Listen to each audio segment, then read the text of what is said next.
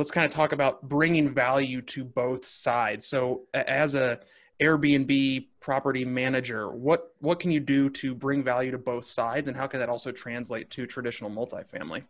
One of the greatest things I've ever heard, it really changed. I heard it about 6 months ago, and it changed the way I viewed everything.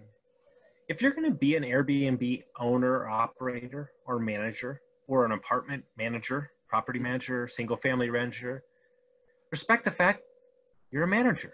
And what I mean by that is respect the fact that you're a landlord, Mm-hmm. and understand that the way I look at it is as simple as this. A lot of the people that we had were from Europe or China or somewhere else, right? Do you know how long it takes to save up money to take a trip to Carlsbad, California and rent my ridiculously expensive house?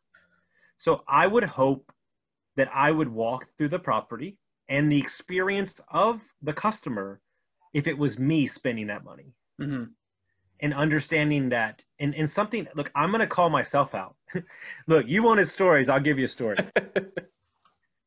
I got two of them that are huge. So I had a property in San Antonio that we didn't have keys for the property because we bought it with an electric lock, and my business partner had the keys and he went traveling. So I didn't have keys to the house, but it's okay because we had the keypad.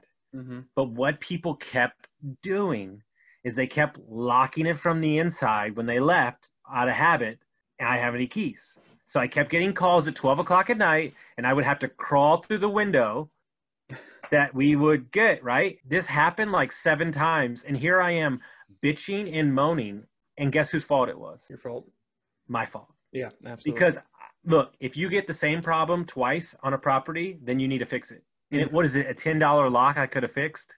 Yeah. But yet, I wasn't in the mindset yet to understand that let's blame the tenant instead of taking complete ownership. Mm-hmm. So if a problem continues to persist, then we might need to reassess the problems of the property, right? And I don't think enough people, they want to blame the tenant. And look, sometimes it is the tenant. You have a crazy tenant. Yeah. But it's also on you if you see those warning signs when you're vetting them to rent in the first place. You need to stop it right there. So who do you have to blame but yourself?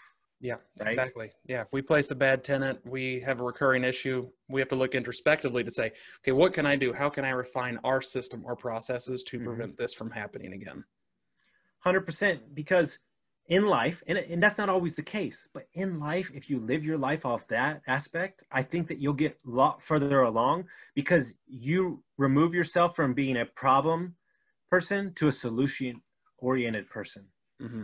Right. Yes, and everything is a learning experience. And I think we as property owners need to understand that because I'll tell you something that's always important. I've got a buddy who does cost segregation. We don't need to cover that on this thing.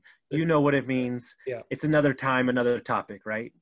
But these aspects of real estate investing, title company, property management, cost segregation, financial wealth planning, these are the things that never get talked about.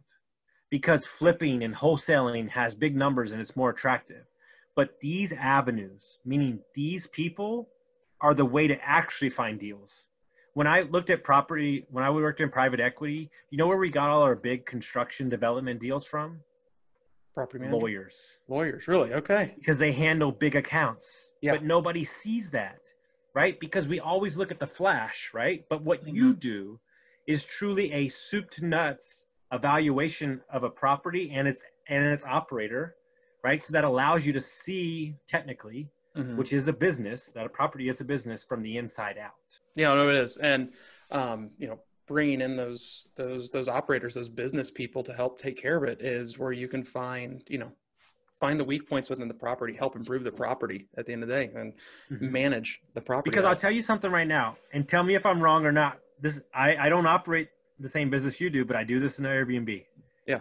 You can plan for 30 days and find every little issue in the property, and I guarantee you that your guest will find that thing that you missed.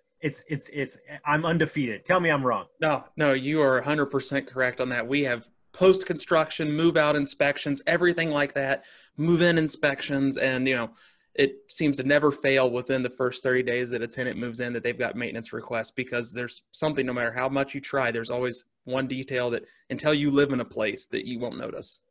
And something that's very important, dude, it almost destroyed me. And I'm trying to be as transparent as possible. It almost killed me.